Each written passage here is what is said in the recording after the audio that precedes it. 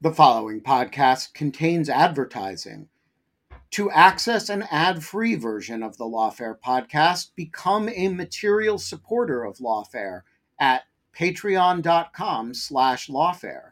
That's patreon.com/lawfare. Also, check out Lawfare's other podcast offerings: Rational Security, Chatter, Lawfare No Bull, and The Aftermath.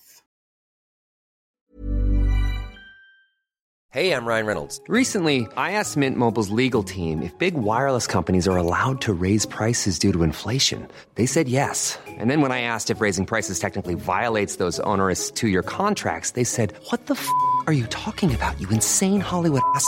So to recap, we're cutting the price of Mint Unlimited from $30 a month to just $15 a month. Give it a try at mintmobile.com/switch. $45 up front for 3 months plus taxes and fees. Promo rate for new customers for limited time. Unlimited more than 40 gigabytes per month. Slows full terms at mintmobile.com.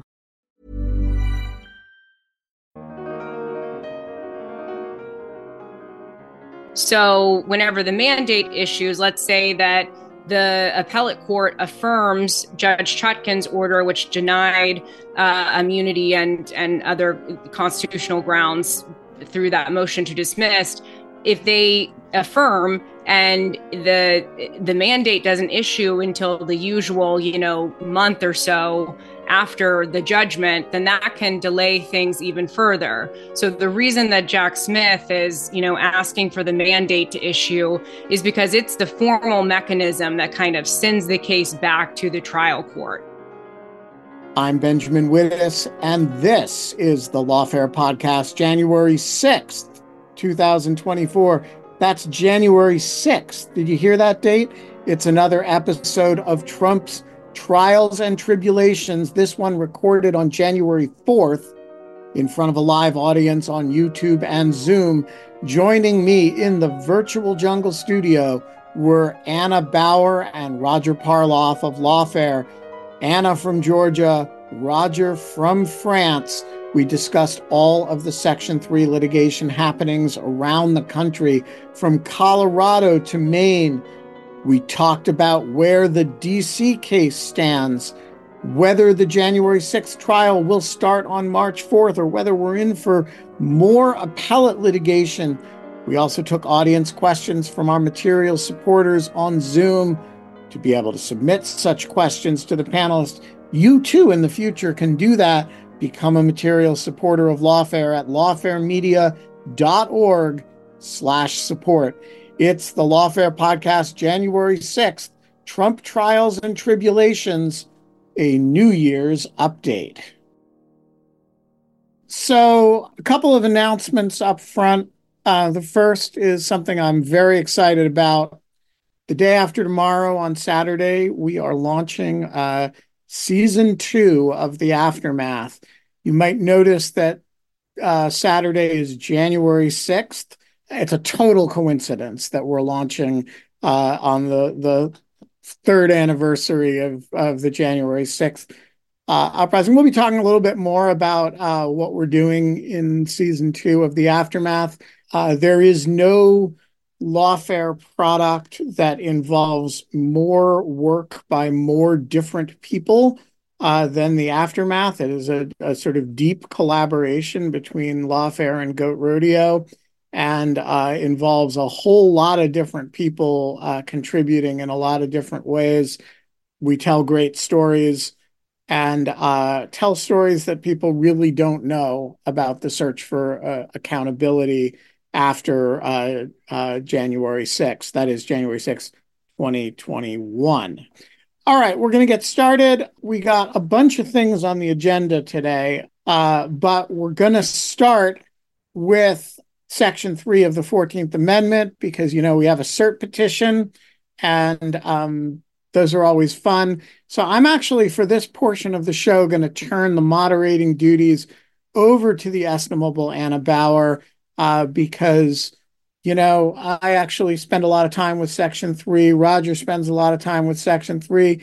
Anna's more a Fulton County person, so she's going to moderate so that to give me a chance to be a little more of a participant, and then we will pass the moderating duties back and forth. Anna, the floor is yours. Let's turn to one modes of potential accountability, which is some of this Section 3 litigation that's been going on. And there's been a lot happening with it over the holiday. So, Roger, can you give us an update on what's been going on specifically in Maine and Colorado? Yeah. So we have the two disqualifications so far.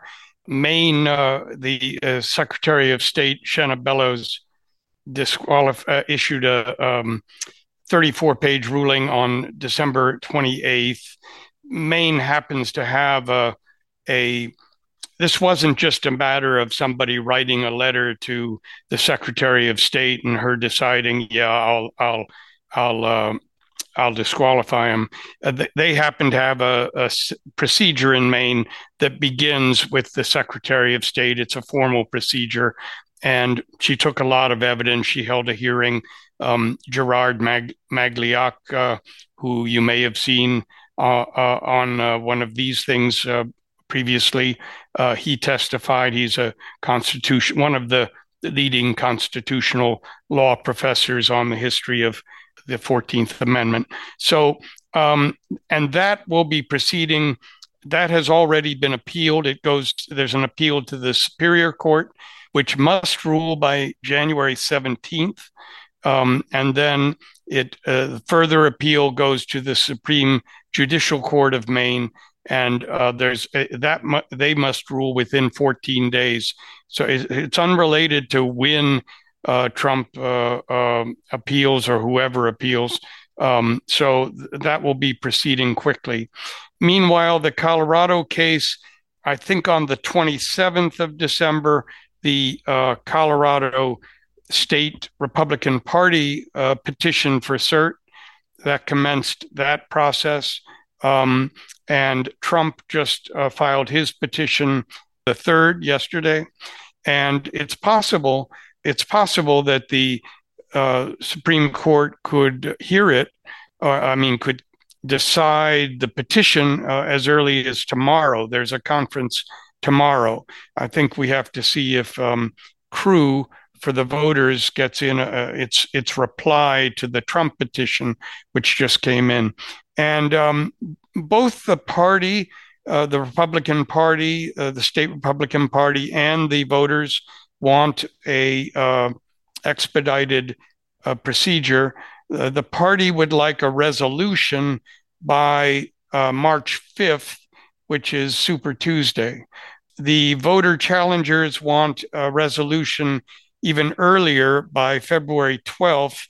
That's when in-state voters in Colorado get their prepared ballots. And so they have asked, the voter challengers have asked for argument on January 19th. We'll have to see what happens. So that's the speed of it. Colorado, I'll just mention, the party has presented, they want the court to hear three issues. Trump has asked the court to hear 5 issues, only one of which is the same as those first 3. So it'll be interesting to see if the Supreme Court, if it does take the case, if it tells us which issues it wants argued. Thanks, Roger. And okay, so Ben, over to you. What ought the Supreme Court do in this case, and versus what do you think it will end up doing, and how quickly will it resolve the issue? Look, if by what they ought to do, you mean what I think the right reading of Section 3 is historically and textually, I find it very hard to read Section 3 as saying anything other than that Donald Trump is disqualified from future service of office of honor and trust anywhere in the United States, including the presidency. I am aware that there are some substantial arguments, particularly on the question of whether the provision is self-executing and whether the provision reference to uh, the oath includes the presidential oath, and more substantially, I think, whether the presidency is an office under the United States for purposes of the provision. That said, I think it is very hard for me to get around the fact that, you know, all of that seems like a lot of intellectual beavering away to make the words that that amendment contains not mean what they say. And so if what you mean is what is the right reading of the law, I think, you know, if I were a justice on the Colorado Supreme Court, I would have signed the majority opinion. I think it's the best interpretation in my opinion. And by the way, that is, yes, that's the view of people like Gerard Maglioka, who, as far as I know, is not a conservative. It's also the views of people like Will Bode and Mike Paulson, David French, in the more sort of popular legal vein, although David is an extremely serious lawyer, and Mike Ludig, right? So this is not, you by no means have to be a kind of lefty living constitutionalist to believe this. In fact, it's a very textual analysis. So now the question of what the Supreme Court should do legally and should do prudentially, there is a lot of people perceive a gap between those two. And one of them early on in his coverage of this stuff was Roger. Who one of the reasons, as I recall, Roger, that you got interested in this subject was that you thought, gee, the legal argument for this is really good, and it might be a disaster if they actually like followed it. And so, like, I think that aspect of the sort of legal realist who says, wait, do we really want the Supreme Court doing this? I don't know how to think about that question. I'm enough of a legal formalist that I sort of make a point of not thinking about questions like that, but without delegitimizing them. They're totally legitimate questions. I just don't know how to think about it. What will the court do? I don't know. Um, and I don't think the chances that it will read the Constitution at take it at its word are zero, like a lot of people seem to. If I were Neil Gorsuch or Amy Coney Barrett, who imagine themselves, and I think with some justice, to be committed, principled textualists, this would be a very hard case for me. It's not an easy thing to be an original public meaning person and say, wow, when the Constitution says if you swore an oath to preserve and defend the Constitution or support the Constitution, and then you waged an insurrection, you don't get to serve again. That means something other than that Donald Trump doesn't get to serve again. So I don't want to be cynical about the justices, except the ones who've given me very specific reason to be. And I think this is going to be a hard set of questions for them, particularly under the time pressure that they're going to have to deal with it. And I don't want to assume that I understand the inputs into the way they will think about it.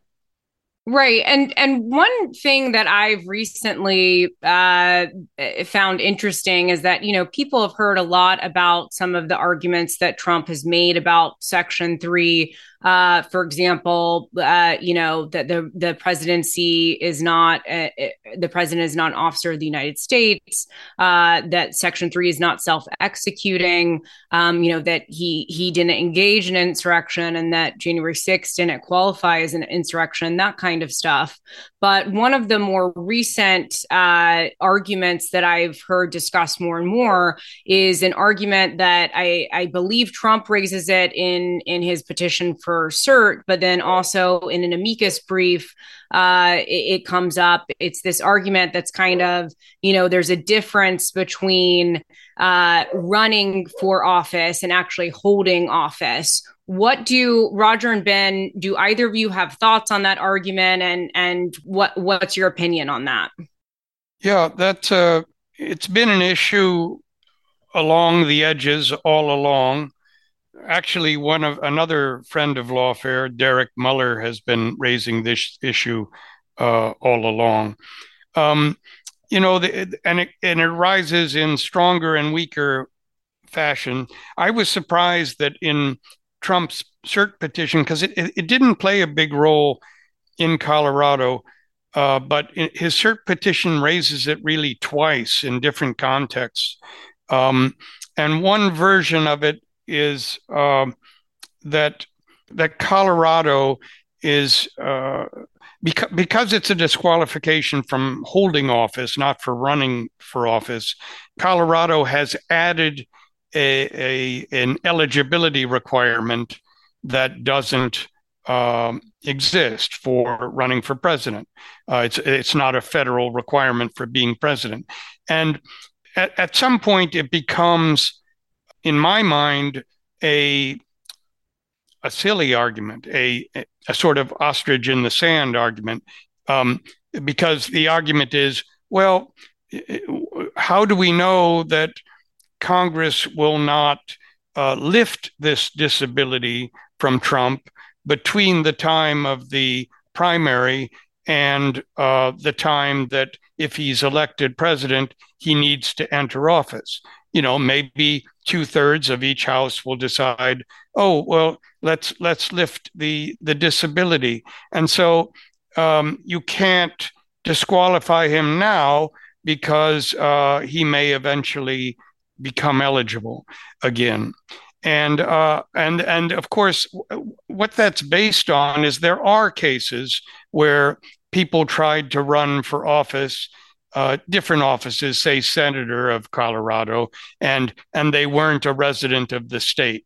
And this is the actual case might not be Colorado, but it was something like this. And of course, the judge said, well, he can move into the state before January 1st or whatever. So you need to put him on the ballot.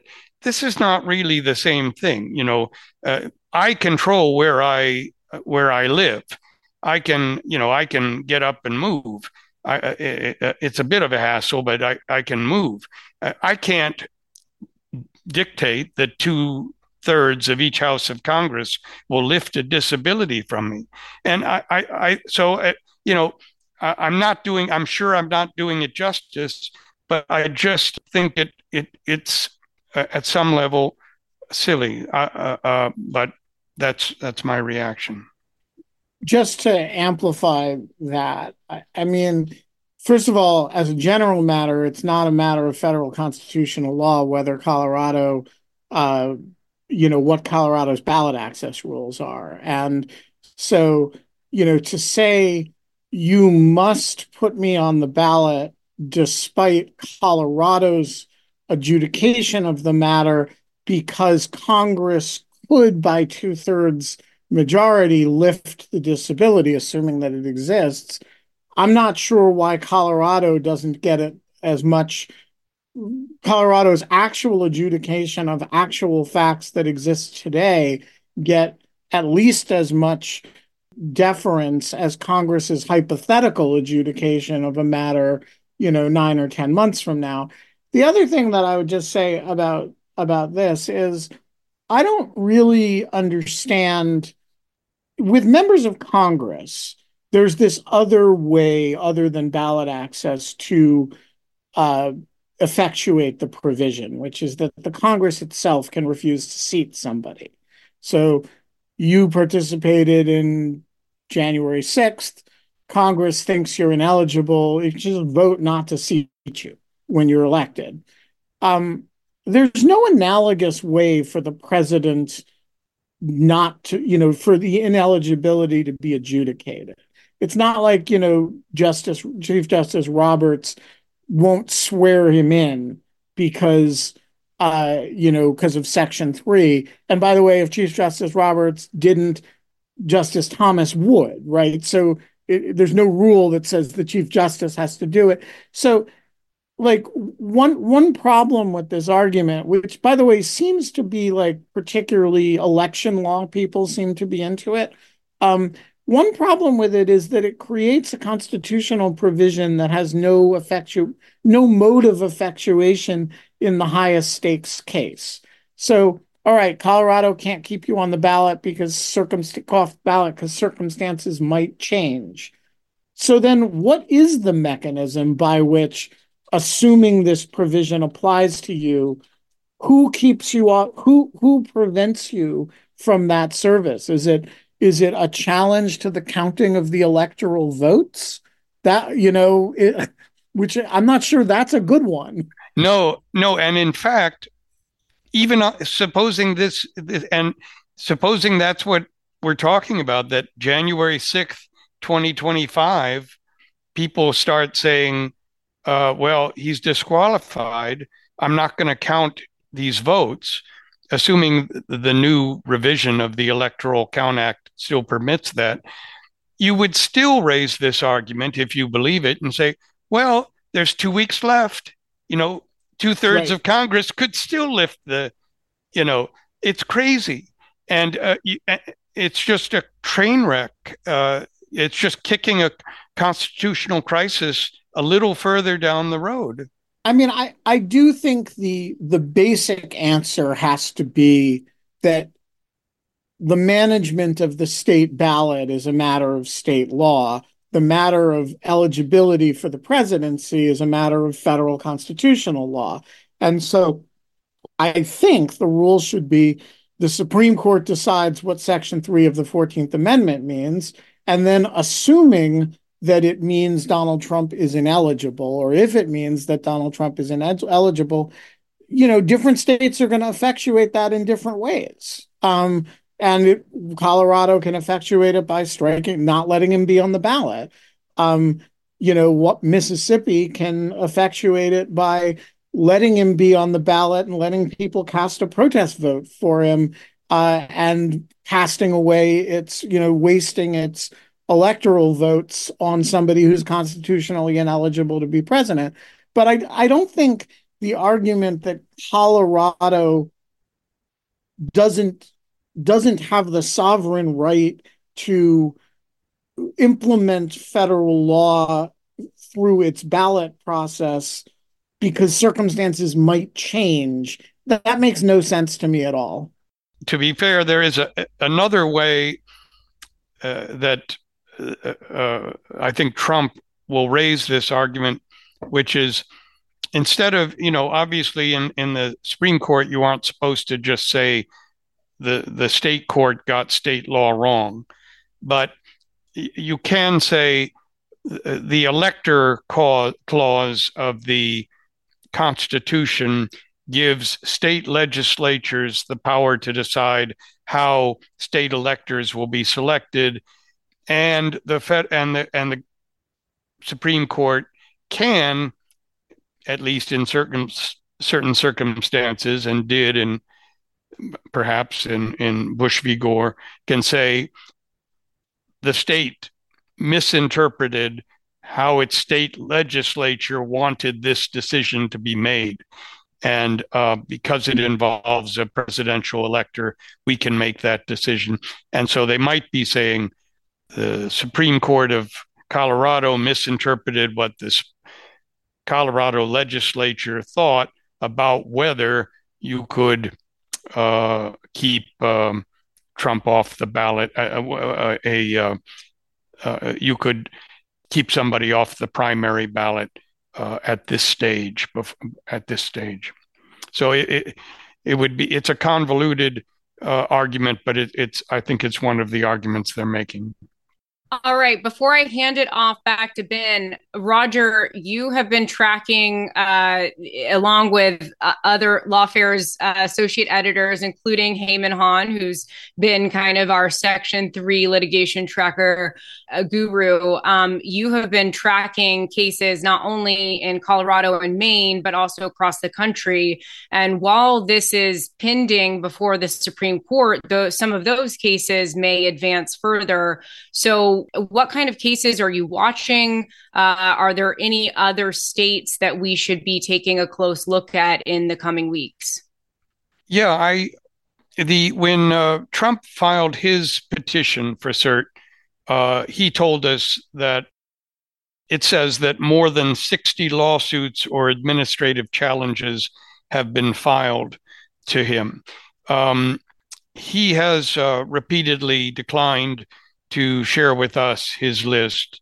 Um, but like you say, Heyman, Han, and Caleb Benjamin also have been trying to track this as best we can. We are aware, and I am aware through them, of at least 40 lawsuits that have been filed in at least 36 states. 14 of those have been withdrawn, voluntarily withdrawn. A large number of those are not very strong. They are filed by non-lawyers on behalf of themselves. 26 of these, at least 26, were filed by a guy named John Anthony Castro. He's also withdrawn 14. So we tend to look at we tend to look at ones that are filed by lawyers, and especially groups of lawyers that have really looked into these issues. And the primary ones are the citizens, the CREW group, Citizens for Responsibility and Ethics in Washington. They're behind the Colorado case, and I'm not aware of a group like that involved in Maine. Actually, the other big group is Free Speech for People, and they filed important cases in Minnesota and Michigan. Those were dismissed, but they were dismissed only as to the primary because of the state law in those states, which says basically, according to their courts, that if a party wants to run an ineligible candidate, they can. And so they both ruled that they dismissed at the primary stage, but they have said, this isn't ripe as to the general election stage because we don't technically know who the Republican candidate is going to be yet. So going down if the Supreme Court doesn't somehow send a big signal soon, there will be very important cases again in Minnesota and in Michigan. Minnesota in particular, because under their law, it begins right at their state Supreme Court level. There was a new major administrative filing today by Free Speech for People in Illinois. That's a 78-page petition, but it's administrative, so it won't immediately be on our disqualification tracker, which tracks litigation. But that will probably be important, and I think there might be another before the end of today. A new one will be filed. There is one more in Oregon, also by Free Speech for People, I think filed in the Oregon Supreme Court. But I think the state Secretary of State is taking issue with whether she disagrees about the state law in Oregon. So that may not be a very strong case for the challengers. Yeah, and I would add that I also got an email earlier today announcing that in Wisconsin, the Minocqua Brewing guy who had filed pro se before the Elections Commission, but then said that he had been working on getting a legal team on his Section 3 petition and that he'd be filing in Superior Court on Friday, I believe. So it'll be interesting to see if he will be filing pro se again, or if he brought in a team to work on the petition. Okay, and I think that wraps up our Section 3 segment. So Ben, I'm going to hand it back to you. All right, so let's talk about immunity, and we're going to be relatively brief on DC Circuit immunity because just earlier today, we recorded a Lawfare podcast about it that I think is going to run on Monday and is a pretty deep dive on the subject in the run-up to Tuesday's oral argument at the DC Circuit. So we're going to go a little light on that here to avoid duplication. But Anna, have fun with immunity. Can we shoot people on Fifth Avenue now? I mean, I think that what I have overwhelmingly had conversations with people about whether, no matter kind of the range of their ideological or perspectives on how judges should judge, it seems to be the bottom line is that people think that Trump will lose. It's just a question of how. And, again, I don't want to get too far into it because there are some questions about it in the Q&A. And then also we have a whole podcast on it. But, there's a few ways that it could go, which is that the DC Circuit Court of Appeals recognizes presidential immunity in the context of criminal cases as it applies to former presidents, but then says it doesn't apply in this case because Trump was not acting within the outer perimeter of his official duties. They could say that, no, there is no presidential immunity in the context of criminal cases, full stop. Or they could decide on this jurisdictional issue that's been raised by the American Oversight amicus brief. They argue that, this kind of immunity argument is not subject to interlocutory appeal. And so the court should, send the case back to the district court. And we go into, in the podcast, we talk about a lot of ways that could either give the Supreme Court an out and kind of resolve the case in a very in a quick way, or it could draw things out more and really cause some substantial delays. So I'm not sure how which of those tracks the DC Circuit will take. It's really kind of hard to say, but I think that hopefully that summary, that very high level summary, gives people kind of a number of buckets in which they could expect a decision and what they can expect from the argument on Tuesday. All right, so let's talk time frame. We have an argument on Tuesday. Seems like it's going to encompass three major issues, right? One is whether there is absolute immunity from criminal process for matters within the Nixon v. Fitzgerald conception of the presidency. The second is whether there's a double jeopardy problem with trying Donald Trump, since he was tried once and acquitted in the context of the second impeachment for conduct that is substantially overlapping with the conduct here. That's, I think, a pretty frivolous question.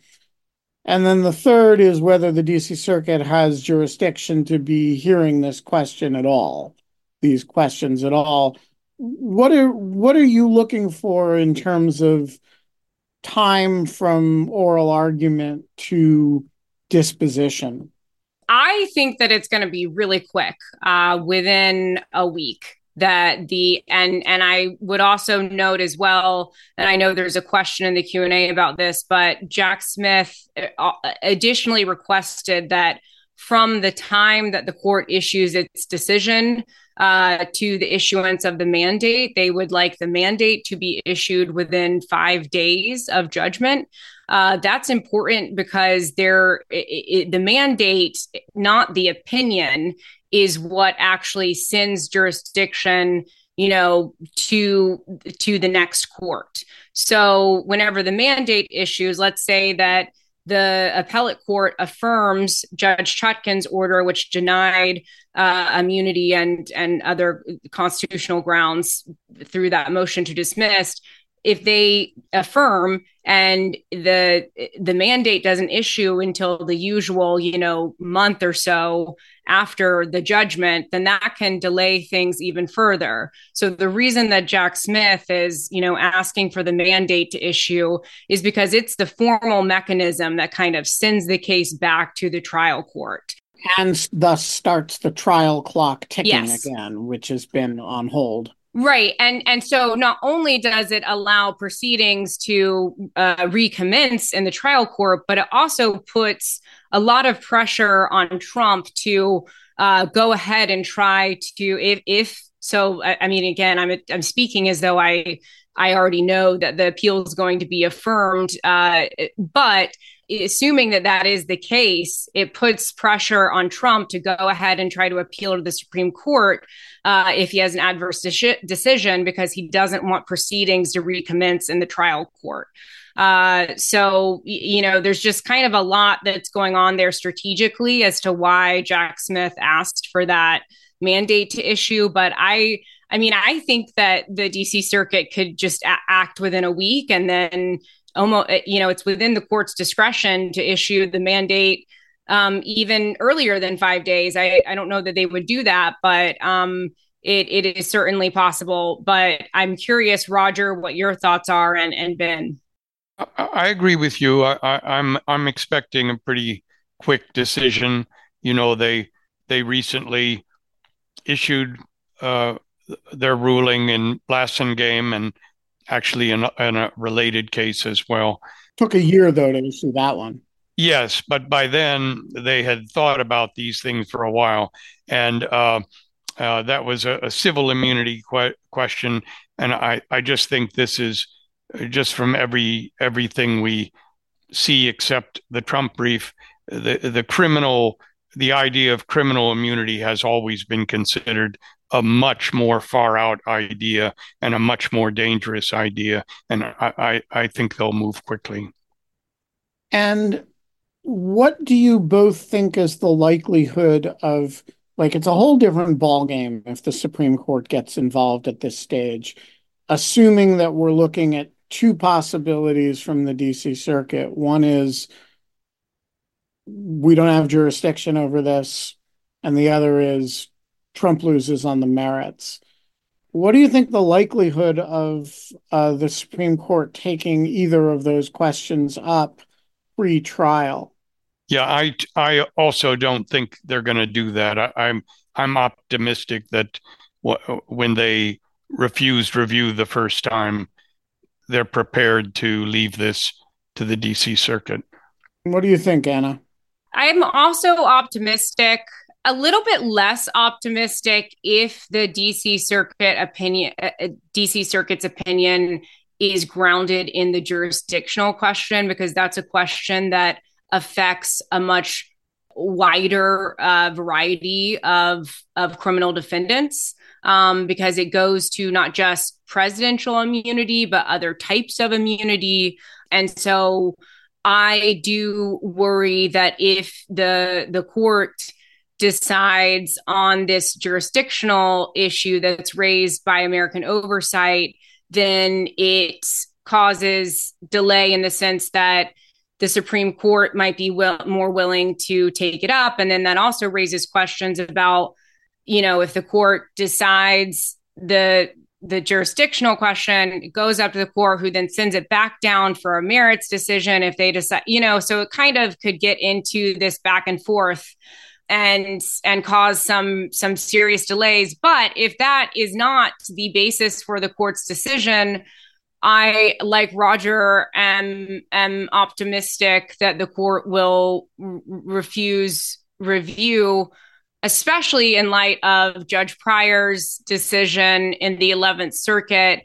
Again, different facts because it's Mark Meadows and a different kind of test, but it does relate to some similar things. And Judge Pryor is a proxy for some of the more conservative voices on the Supreme Court. And it might be a signal that, the Supreme Court might just, refuse review because they agree on the merits that Trump's conduct is, not within the scope of presidential immunity if there is such an immunity. So, from both of you, the case is currently scheduled for trial March 4th. How long, if any, delay is that going to be? Or are we going to see a March 4th trial? And if not, what's the date on which you would predict Judge Chutkan actually gets to seat a jury and, gavel things to start? I haven't sat down with my calculator, and the gut feeling is that March 4th is going to be really, really hard to make right now.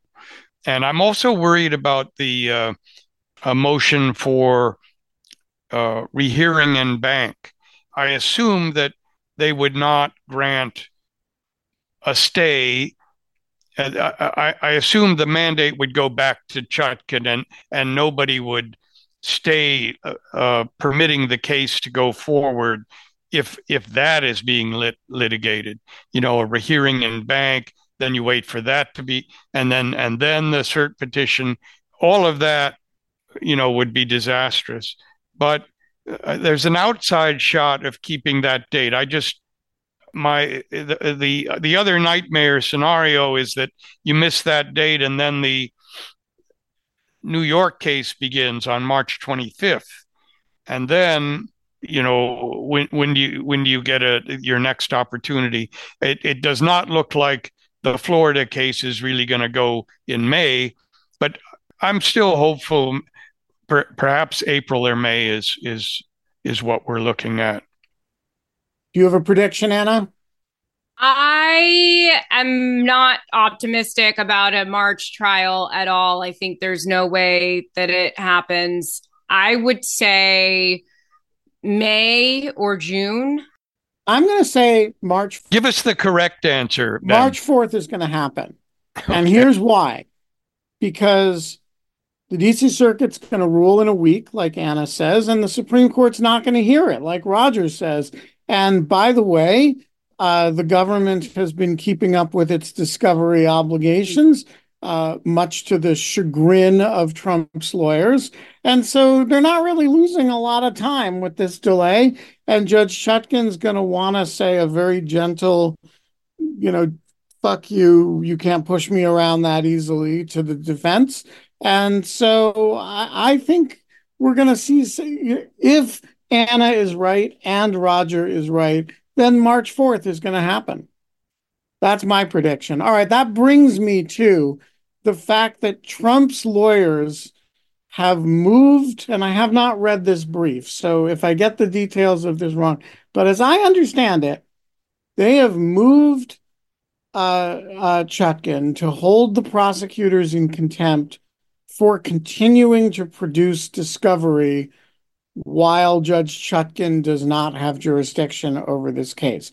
So my first question, Roger, is am I summarizing that accurately? There's a little bit more. I mean, it's, yes, discovery, several thousand pages, exhibit lists, and I guess just recently a motion for in limine, a motion in limine, a pretrial motion to, here are the things we want you to exclude. So far as I know, there's nothing Trump has to do. Yeah, so let me just ask you a series of yes or no questions here. Does the deprivation of jurisdiction of Judge Chutkan involve an injunction against the government against giving information to the defense? No, the best you could do is you could say, she said it's more, the way she phrased it, it was more than a mere stay of deadlines. It was, or other things that move the case forward. Right, there was language to that effect. And so they're latching onto that. Yeah, but if the government wanted to give a whole lot of this information, say, to Anna Bauer, there's the government's allowed to give information to whoever it wants to, right? It's not, and it's filing motions. I read the footnote in that motion in limine. It's footnote 1 on page 1, and it says, look, the case isn't moving forward, but we are meeting our own we are meeting the deadlines. You don't have to rule on anything, but we're meeting our own deadlines to try to keep this thing moving. And so that when the mandate gets returned to you, you can pick things up. There's no injunction against the government filing stuff. Well, what am I missing? No, it's a weird one, and they call it in absentia proceedings. And I think what really drives Trump crazy is that, these proceedings will be picked up and there will be news about him. And like this latest one, he with the motion in limine, he doesn't want, they don't want the jury exposed to Trump's disinformation. They don't want partisan political attacks. They don't, and so this is reported, and then he feels like this is harmful to his campaign, and he wants to use the stay order as almost as a gag order, in effect. Right. As a gag order on the special counsel's office, that it can no longer discuss the case. But the thing is, there are ways that you can make the argument that, look, this, unfairly like makes the criminal defendant who doesn't have the burdens of litigation because of the stay to feel the need to respond. Like you can make a kind of more reasonable argument through, for example, you could do like a motion to strike, right? And then, in that way, kind of express that this isn't appropriate and see what the court does. But a motion to hold prosecutors in contempt when I don't even think that this is in any way in violation of the stay order. But maybe that's just me. But I also just want to say a deprivation of jurisdiction is a deprivation of her jurisdiction. It's not it doesn't bind the Justice Department. It prevents her from ruling on anything. And so she issues a stay. The stay says, I'm not proceeding with this matter. It doesn't say you can't file anything. It does. It's a very silly thing. I'm sure it'll play well on Fox News. But all right, but we're going to leave it there on that because we've already given it too much airtime. In the market for investment-worthy bags, watches, and fine jewelry, Rebag is the answer. Rebag is a luxury resale platform where each piece is carefully inspected by experts to ensure quality and authenticity. Use Rebag to buy and sell finds from the world's top brands, including Louis Vuitton, Chanel, and Cartier. Head to Rebag.com to get 5% off your first purchase with code REBAGNEW. Shop today at Rebag.com. That's REBAG.com. And use promo code REBAGNEW for 5% off your first purchase. Hiring for your small business? If you're not looking for professionals on LinkedIn, you're looking in the wrong place. That's like looking for your car keys in a fish tank. LinkedIn helps you hire professionals you can't find anywhere else, even those who aren't actively searching for a new job but might be open to the perfect role. In a given month, over 70% of LinkedIn users don't even visit other leading job sites. So start looking in the right place. With LinkedIn, you can hire professionals like a professional. Post your free job on linkedin.com/people today.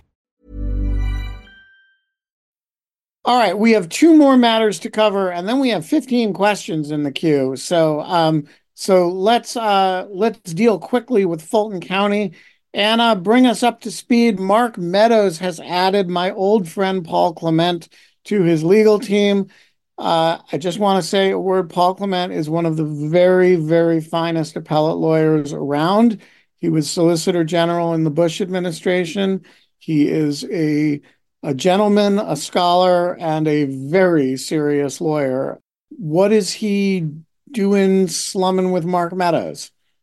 Yeah, I think it was Kyle Cheney who described it as Meadows bringing in the big guns, and the reason that he says that is because within the relatively small world of Supreme Court advocacy, I mean you really can't find someone with more it's hard to find someone with more experience before that court than Paul Clement. He is, probably the most famous Supreme Court advocate in the country. One of them anyway. Or Certainly the most certainly one of them. currently he's the finest and most famous Supreme Court advocate of his generation. I mean, there's the Ted Olsons from the previous generation, right? And there are but Paul is a very unusual figure, and to bring him in on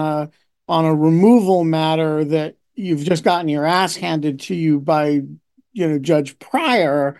I mean, look, Meadows has been extremely well represented. He's represented by the McGuire Woods people. They're George Terwilliger and Bittman and company. That's a serious group of people. So it's not surprising that if they're going to the Supreme Court on the removal matter, they're going to bring in one of the heaviest hitters there is. But still, it makes a statement.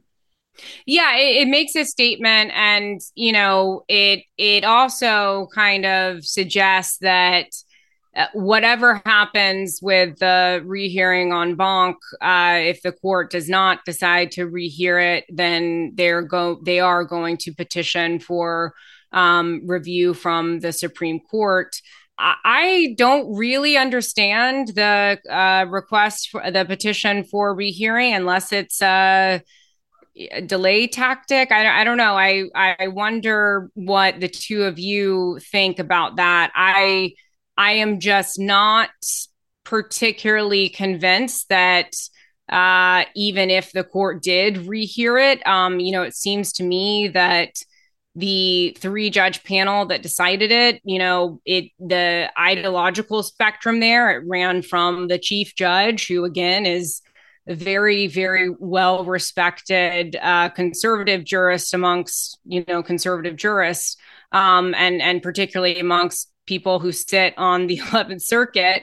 And then, you have two other judges who have a different kind of ideological persuasion in terms of their judicial opinions. And then you also have an en banc decision in the Pate case that came to a very similar conclusion as what the court found in the Meadows case. So I'm just not entirely sure what the strategy is behind requesting a rehearing en banc, because so if anyone has thoughts on that, please do chime in. But it is just significant because all of this suggests that, Meadows is going to continue to try to appeal this, and he is going all the way or intends to go all the way to the Supreme Court if needed.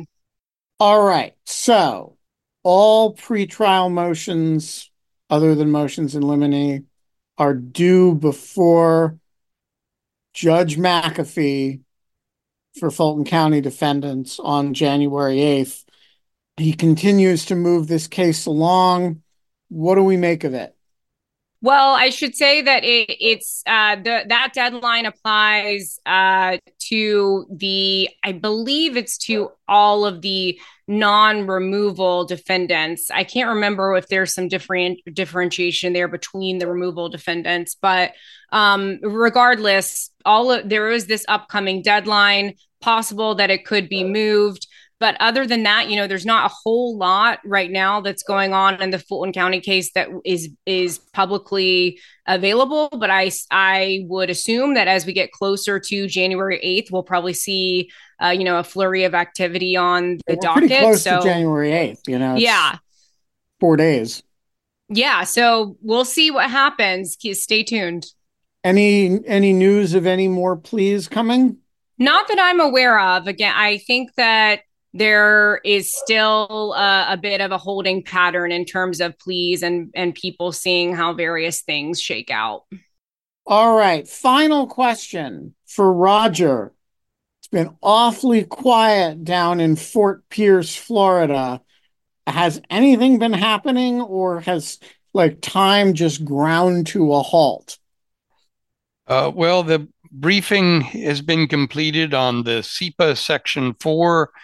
Not on the SEPA Section 4 litigation itself, but on the question of whether the defendants will be given an adversarial role in that. Usually, SEPA Section 4 is ex parte. It's usually just the government presents something to the court in enormous secrecy, because what they're doing is they are saying there's certain information that highly classified where we think we do have a discovery obligation to share some of it, but not all of it. And so we want to cut this, and we want to redact that, or we want to summarize to keep the ultra secret information. And the Trump and even his co-defendants want an adversarial proceeding instead. And a lot of SEPA experts have said that if Judge Cannon gives the defense what they're seeking, this will force an interlocutory appeal. I've begun to sort of doubt that.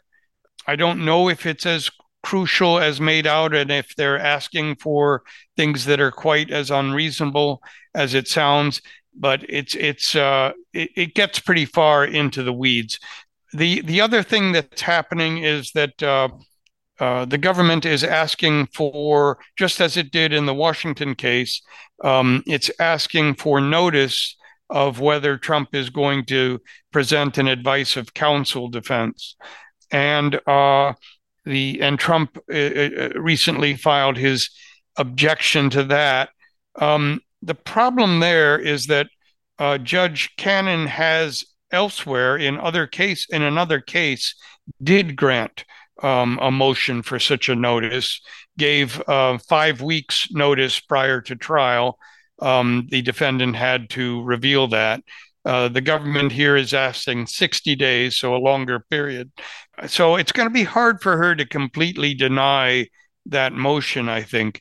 I guess the main thing that's of interest maybe is that in responding to it, Trump really is promising to file a motion about prosecutorial abuse relating to the fact that that his lawyers, Evan Corcoran, and the woman who's a little Jennifer Little. Mm-hmm. Jennifer Little, yeah, they had to testify before the grand jury, and apparently he's planning a big attack on the special counsel for using the DC grand jury to pierce his attorney-client privilege. And interestingly, he also cites a Kyle Cheney article in Politico about, if you remember when that was going on, the DC Circuit did a really lightning appeal of one of those attorney-client privilege rulings, which was in the grand jury, like overnight, briefing overnight. And it sounds like they're going to go after not just special counsel Jack Smith, but after the DC Circuit and after Judge Beryl Howell, the then chief judge. So they might be going after the DC judges. So it does sound like some wild stuff coming down the pike. All right. In the octagon cage match between Judge Cannon and Judge Beryl Howell, I would put my money on Judge Howell. Actually, she is a veteran of congressional staff wars, and the federal judiciary ain't got nothing on that. All right, we've got 15 questions. I'm going to try to get through them all. So if you ask your question yourself, please keep it brief. I'm going to be brief, and answers are going to be brief. Catherine asks, if not already discussed, can we have an update on the second Jean Carroll case? So that one is beyond our jurisdiction. The expected ruling from Judge Engoron, that one's kind of beyond our jurisdiction too, although we've touched it a little bit. And this one's within our jurisdiction, the Alvin Bragg, Stormy Daniels case, and if Michael Cohen will survive credibility as a witness. So let me just say, the Alvin Bragg case is moving along. As Roger noted earlier, it is seems to be a plausible candidate to go on March 25th if the March 4th trial deadline date in Washington slips. So watch for that case to maybe be the sleeper of this winter. There has been very little public action in it, but it has not. But there is a trial date, and uh, Roger and Anna, do either of you have updates on that case that are sort of public? I haven't seen much. No, I haven't heard hide or hair of that case in a while. Anna? I do not, but once again, I will try to come next week with some updates on some of these cases. They've kind of slipped to the back burner because we've been keeping up with the other Trump cases. But now that it has been raised, I will endeavor to come next week with some updates. Josh writes, is it unusual for this that this DC Circuit panel requested the parties to be ready to respond to the points raised in the amicus briefs? What do people think of the jurisdiction issue? So we've already talked about the jurisdiction issue a little bit. I will say there is nothing unusual at all about a court noticing something in an amicus brief and sometimes requesting briefing on it from the parties, or sometimes say, hey, we're interested in this in oral arguments. This is one of the functions of amicus briefs. I will say in this case, there's an additional reason why it's not unusual, which is that the parties, the amicus briefs claim is that its point is jurisdictional. For those of you who aren't Fed courts people, a jurisdictional issue is always before a court, even if no party raised it. So in this case, because it goes to the right of the court, the authority of the court, even to hear the case. And so in this case, both parties have sort of stipulated to the courts having jurisdiction, and American Oversight comes in and says, no, you don't. And they cite an apparently on point 9-0 Supreme Court decision by Justice Scalia, and which apparently has dozens of lower court implementations of it, including by one of the judges who's sitting on this case. And so I don't think it's surprising at all that the judges said, hey, like you've come to argument being ready to talk about this. Do either of you disagree with that? No, I was a little surprised that Jack Smith didn't even mention it, not even in a footnote, even though their brief was filed a few days after that amicus brief was filed. I don't understand that. I mean, these are much more skilled and credentialed people than me, but that doesn't sound, I don't get that. Well, Roger, you should listen to the podcast on Monday. Yeah, we have a lengthy discussion of this subject. All right, Michael asks, it has been reported that Donald Trump plans to attend the DC Circuit oral argument on his immunity in person. Any thoughts, Anna Bauer, about how that argument will go in light of Trump's presence and what effect it's going to have on the line? And will his counsel be more focused on answering the court's questions or performing for his orange client? Yeah, I mean, it's a good question. I think it could change some of the tone of the argument, but I mean, I don't know. I think that there's an extent to which his counsel have already been performing for their client, even when he is not there, because there's so much news reporting around what is said and what goes on. So I'm not entirely sure if it's going to really change much, but it will change a lot for me in terms of what time I have to actually show up there. So I'm very much hoping that he does not come to the oral argument, because it will make my life a lot worse in terms of the line situation and lack of sleep situation. Well, the line situation is always good for lawfare social media, so be sure to take pictures, selfies, and the like. There is one thing aside from his presence, physical presence, um, and I've been wondering about how this will impact, especially the Supreme Court uh, cases, because he has some very good lawyers, very professional lawyers, and in the Section 3 cases, his lawyers have been very good. But his reply to the DC Circuit, I don't know if you read there are pages in there where, he must have grabbed the word processor himself, and it will be, if the Supreme Court gets pages like that, it will shock them.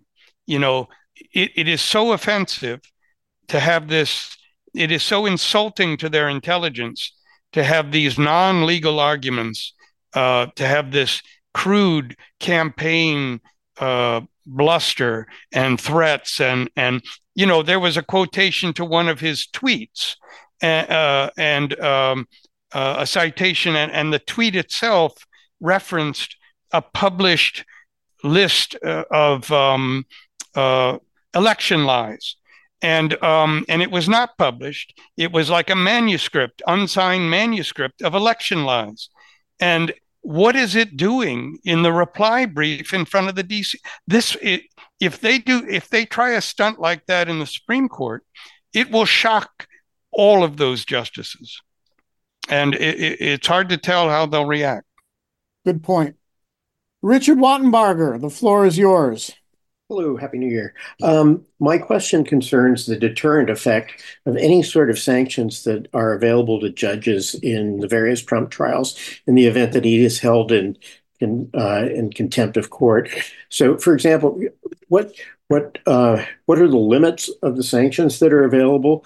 Can a judge, for example, fine Trump a large sum, like $1 million? And are there realistically any deterrents available that Trump would have difficulty turning to his disadvantage, to his advantage, or is he in a position that he can behave badly and profit from it? So we have been asked this question a lot over the months, and I will just very briefly list a number of the sanctions that are available to judges. Number one, there are fines. Number two, there are escalating fines. Number three, there are sanctions available in the form of, for example, when Rudy Giuliani didn't comply with a bunch of discovery orders, he defaulted the case, right? You can have internal penalties within the litigation. These can be very powerful, by the way. Number four, Judge Chutkan has floated the idea that she might accelerate the trial schedule. And number five, ultimately, you do have locking people up. So these are some of the broad categories that are available. Whether they are capable of restraining Trump is really more a question of how aggressively a judge is willing to use them, I think. Okay, fresh from his 435, I believe, sack of Rome, Alaric. And did I get the date right? The year right of the Alaric the First sack of Rome? The century for sure. I'm embarrassed if I got it wrong, but maybe 416. I'm not sure. Anyway, the floor is yours. Thank you. And very quickly, let me plug Lawfare Patreon status by thanking you for actually recording a mini pod to address a question I had a couple of months ago. It's just a great thing that I can be so ignorant and get questions answered by such experts. So let it just, Your check for the plug is in the mail, be, sir. yes, be right, exactly. Now, my question kind of dovetails to the previous one, and that is, is if there's a clear cut violation of the presidential oath, is that usable in any court proceeding context? Does it have any legal teeth? I mean, it's an oath. We take an oath when we go, if we're in trial, and we commit perjury if we violate it. But is there an analog to the presidential oath? Thank you very much. Roger, you want to take that one? Well, there certainly is in Section 3 of the 14th Amendment. If you violate your oath by committing insurrection, you can theoretically lose your job and your right to hold the job in the future. Of course, we'll see if that one has any teeth. Other than that, it's supposed to be impeachment. We've seen how far impeachment goes a couple of times. So Ben has written a lot about the oath and the importance of the presidential oath. So maybe I will defer. Yeah, I mean, I would say, look, the oath is something that, as a general matter, lives in one's heart. And the example that I always gave was I disagreed with George W. Bush about a great number of things. I never distrusted his oath of office, right? That he meant he meant to do the things he did in the service of preserving and protecting the Constitution, right? There's a difference between distrusting somebody and distrusting their oath, or disagreeing with somebody or thinking somebody's a lousy politician or a lousy president or member of Congress and distrusting their oath. The oath itself is not an enforcement mechanism and has no enforcement mechanism other than people's contempt for you. Various things about the oath do have enforcement mechanisms. Section 3 is a good example of that, a very specific one. The perjury statute is another one, not just for politicians, by the way. But generally speaking, the oath is not an enforceable law. It's one of those provisions of the Constitution that is not self-executing. It requires implementing legislation of various sorts. Dana, the floor is yours. I am just really struck by the idea that we're going to have to figure out if people believe Trump was a driver of the insurrection. I just still feel like this hasn't been decided. So I wanted your opinions on that thinking. So spell it out a little bit more for us. What do you mean it hasn't been decided? Well, it hasn't.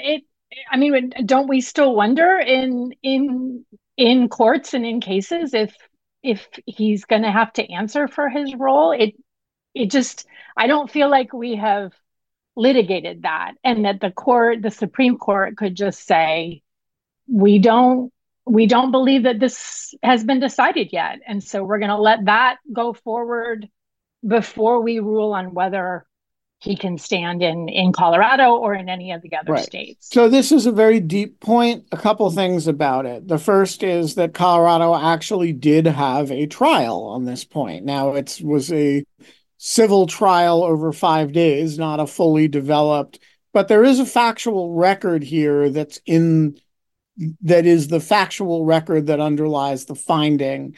Now, I suppose the Supreme Court could take the position that, a state court judge in a 5-day trial cannot create a record that can bind the entire country, in terms of whether there was an insurrection that didn't happen in Colorado, right? So I suppose that's actually an interesting question. Who gets to decide the factual basis for a disqualification? That said, it's not like there isn't a developed record on this subject. And one developed record, it doesn't use the word insurrection, is the January 6th indictment, which alleges that the federal government can prove beyond a reasonable doubt that Donald Trump did a set of things that, one interesting question is, do the set of things that have been alleged in federal criminal processes amount to insurrection? I don't think we have quite figured out the methodology by which we decide who has engaged in insurrection for purposes of Section 3. And by the way, that's because in 1867, it was not really a contested matter whether somebody served in the Confederate Army, right, or was a elected official of the Confederacy. So I think there is actually a sticky point there about like, okay, like to me, it is obvious that January 6th was an insurrection of some kind, but the obvious to Ben Wittes standard is not the standard that the court should use. So, what is the standard that the court should use, and who is the fact finder that the court? It's not going to. The Supreme Court doesn't find facts itself, right? So, should some state court judge in Colorado be the one to find the facts? And if, by the way, that person finds the facts, why should that move anybody in Mississippi? Why should they be bound by that? So I think there's actually a pretty substantial set of issues there. And I have not actually seen a lot of good discussion of it, like other than to float the question that I just floated, which a lot of people have done. I don't really know I haven't seen good hypotheses as to the answer to it. Roger, do you have thoughts on that? Yeah, I think it's fairly easy to define what insurrection means. It is very hard to figure out who gets to decide it and where. And the problem with the at the Supreme Court is that the only decisions that will end this issue, that will solve this issue, are pro Trump decisions. If you say, if you will say that Section 3 doesn't apply to presidents, okay, that ends all the litigation.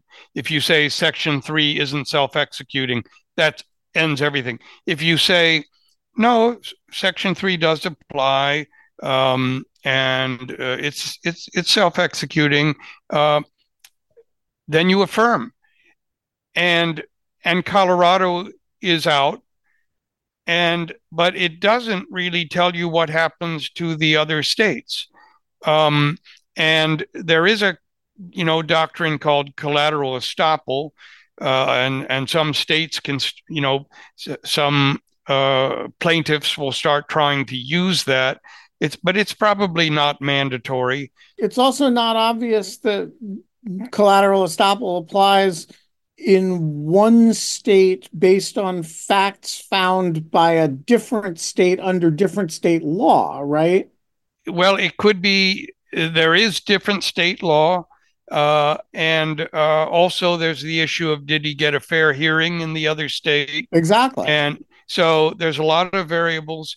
So no, it's much easier to wipe this out in a pro-Trump way than to solve this.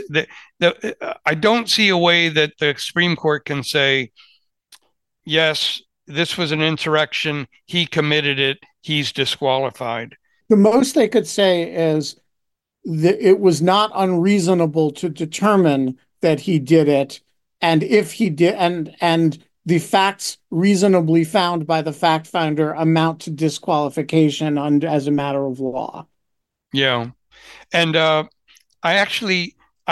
there's somebody who has said this well on Twitter, and I can't think of his name, and I am I'm trying not to steal his ideas, but I can't think of his name.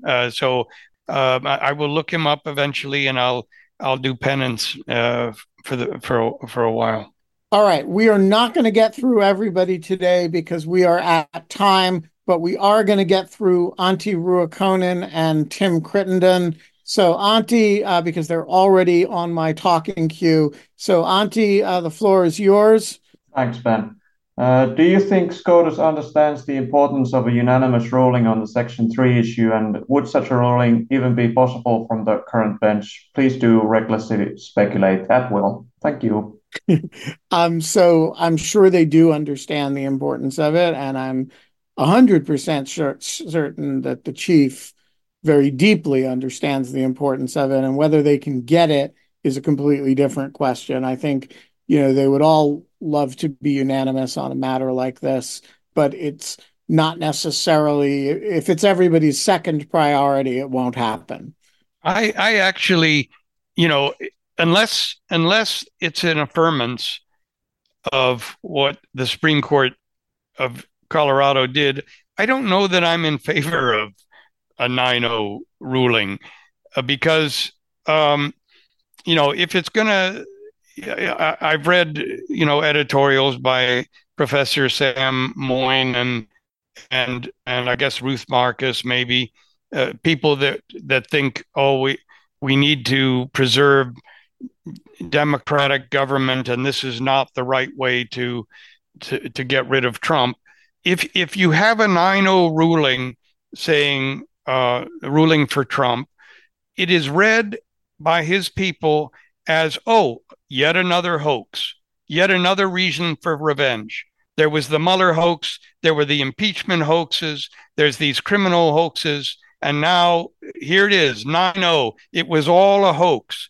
As one of the perpetrators of the Mueller hoax, the Russia collusion hoax, I stand behind it. We hoaxed them. Yeah. So I think that would be a catastrophe. I think you need to have at least three stand up and say, no, Section 3 exists, and he violated it. Okay, you can wriggle out of it. That's fine. I understand why you're doing it, and there's even statesman-like reasons to wriggle out of it. But you got to be clear. I completely agree with you about this. The question was about whether the justices understand the value of unanimity, not whether we agree with them. The justices always want to be unanimous when they can. But I completely agree with you, Roger. The one thing I would say in the other direction is it would be great if the adjudication were not a 6-3 Republican appointee versus Democratic appointee thing. I would love to see, for example, Neil Gorsuch, who is a committed originalist, stand up for the originalism of Will Bode and Mike Paulson, right? Like you want to see complexity and apolitical judging or non-political judging. I think that's much more important. Cross-ideological mixes are more important than unanimity. Okay, Tim Crittenden, you get the last question today. Hey, hurrah. Thank you, everybody. Yeah, so we've touched a little bit on Fort Pierce and Judge Cannon. My question was mainly around SEPA procedures and what are we to think about how Judge Cannon is handling things? Is she dragging her feet necessarily or playing favorites, or is, as we've been educated by this crew, the SEPA process just so huge and encumbering and full of all sorts of hurdles that things really are moving at a reasonable pace as best as they can? Thank you. I think there's no question she already has rendered one ruling on one of the easiest questions where nobody asked her to create a problem, and she created one. She has said that the government had turned over 5,500 pages, all of the 32 classified documents that are that form the basis for the first 32 counts to the lawyers, and she said, "No, you can't do that. You need to have me review all of those under Section 4 procedures. You can't just hand them over and then have a protective order placed on them. You need to go through, and she created all of this work for herself. And now we're doing the Section 4 process, and she's drawn it out. but I really think the hard part hasn't even arrived. The hard part is, what do you do with the jury and the public courtroom? And there are procedures that have been developed in other circuits, primarily the Fourth Circuit, where most of this happens, to deal with that problem. And I just feel certain in my bones she's going to reject all of those precedents and say you can't do it, and that will force an interlocutory appeal. I do think there's something unusual, uh, and she has a hard time ruling against the defendants on a lot of these issues. Speaking of Judge Cannon, I do have an answer to the person who asked the question about whether she could render a verdict notwithstanding judgment, and if she did and acquitted Trump, whether that would be appealable. So if Trump's team moved before the verdict and she acquitted before a verdict from the jury, then that would not be appealable. Because of, double jeopardy would be implicated. But if she reserved the decision, or if they renewed the motion after the verdict from the jury, then that would be appealable. The reason being that double jeopardy is not in play there, because you don't have to have another trial if the decision is reversed. Does that make sense? Right. You just have to defer to the jury's existing verdict. Right. That's exactly. Interesting. You're all great Americans. That's it for us this week. We will be back next week. And remember, Happy New Year. It's a marathon, not a sprint. The Lawfare Podcast is produced in cooperation with the Brookings Institution, where I recorded not one, but 2 podcasts today before coming home to do Lawfare's Trump Trials and Tribulations. Hey, folks, I'm serious. This is the year that you're going to want to be a material supporter of Lawfare, because we've got all kinds of things going. So just do it. lawfaremedia.org/support. Our audio engineer this episode is the intrepid Anna Hickey, who just made it all happen. The Lawfare Podcast is edited by Jen Patja Howell. Our music is performed by the one, the only, the Istanbul-based Sophia Yan. And as always, thanks for listening.